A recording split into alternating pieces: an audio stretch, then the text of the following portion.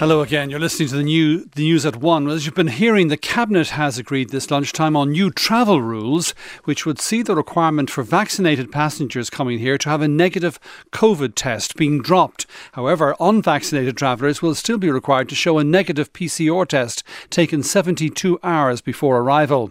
Speaking after today's Cabinet meeting, the Taoiseach said it was no longer necessary because Omicron represented 96% of all cases here. He also confirmed that there would be engagement on the procurement of antiviral drugs. Meanwhile, the Green Party leader Eamon Ryan has said that it'll make sense for isolation periods for close contacts to be reduced, but said a decision was more likely next week. We'll have more on all of this shortly. But first, let's look at the picture nationally, where employers are struggling, they say, with staff having to stay out of work because of COVID or as close contacts. The employers' body IBEC says nearly a fifth, 18% of all manufacturing workers are now isolating because of COVID. It says firms affected include large food production and pharma companies, many of whom are now having to put in place contingency plans in order to be able to continue production. Let's speak to the Director of Sectors with IBEC, Sharon Higgins, who joins us now. Very good afternoon to you, Sharon Higgins, and welcome to the programme.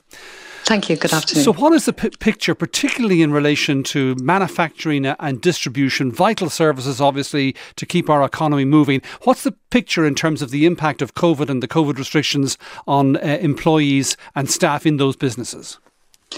Yes, certainly. We're seeing widespread disruption across all of the manufacturing sectors, and we're certainly seeing that number 15 to 18% in the last couple of days. But even as the week is continuing, we're hearing more and more that companies are having significant issues with people not arriving to work.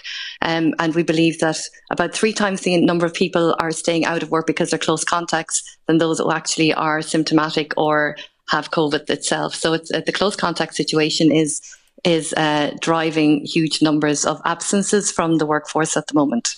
And is this the picture across businesses in across various sectors of the economy? Yeah, we're seeing this everywhere at the moment. It's right around the country, and it's through all sectors of the economy as well. It's endemic. And the impact on those companies, what are they saying to you about the effect it's having, and what are the measures available to them to try to deal with this? Well, I suppose many would have put some plans in place to try and make sure that they had, done as much as possible to ensure that they could reduce the level of activity in the early weeks of January, given that there was some expectations there would be absences. So there was some of that taking place. But as the number is rising and as companies are coming under more and more pressure right throughout the supply chain, so be it from on the manufacturing floor to the warehousing, right through the wider supply chain, those issues are increasing. Companies are becoming more and more concerned. And they are looking at contingencies at this point as to what, if this were to continue, would need to be restricted. So how do they go about making those kind of plans and putting in place those kind of contingency arrangements?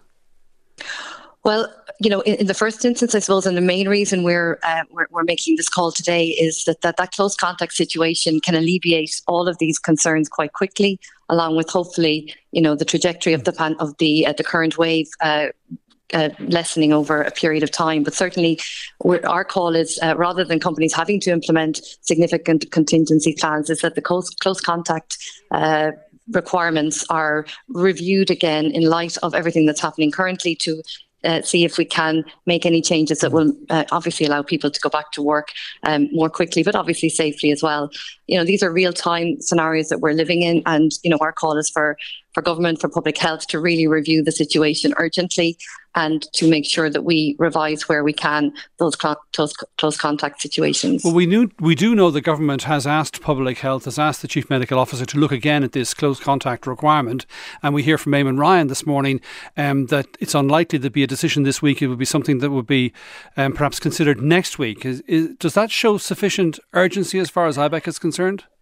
Well, the situation is quite urgent as of today, and certainly we've had many calls, emails, contacts with members at the moment who are in very significant situation and really calling on the government as urgently as possible to deal with that. So sooner rather than later, a full review and hopefully some changes that will enable companies to operate safely.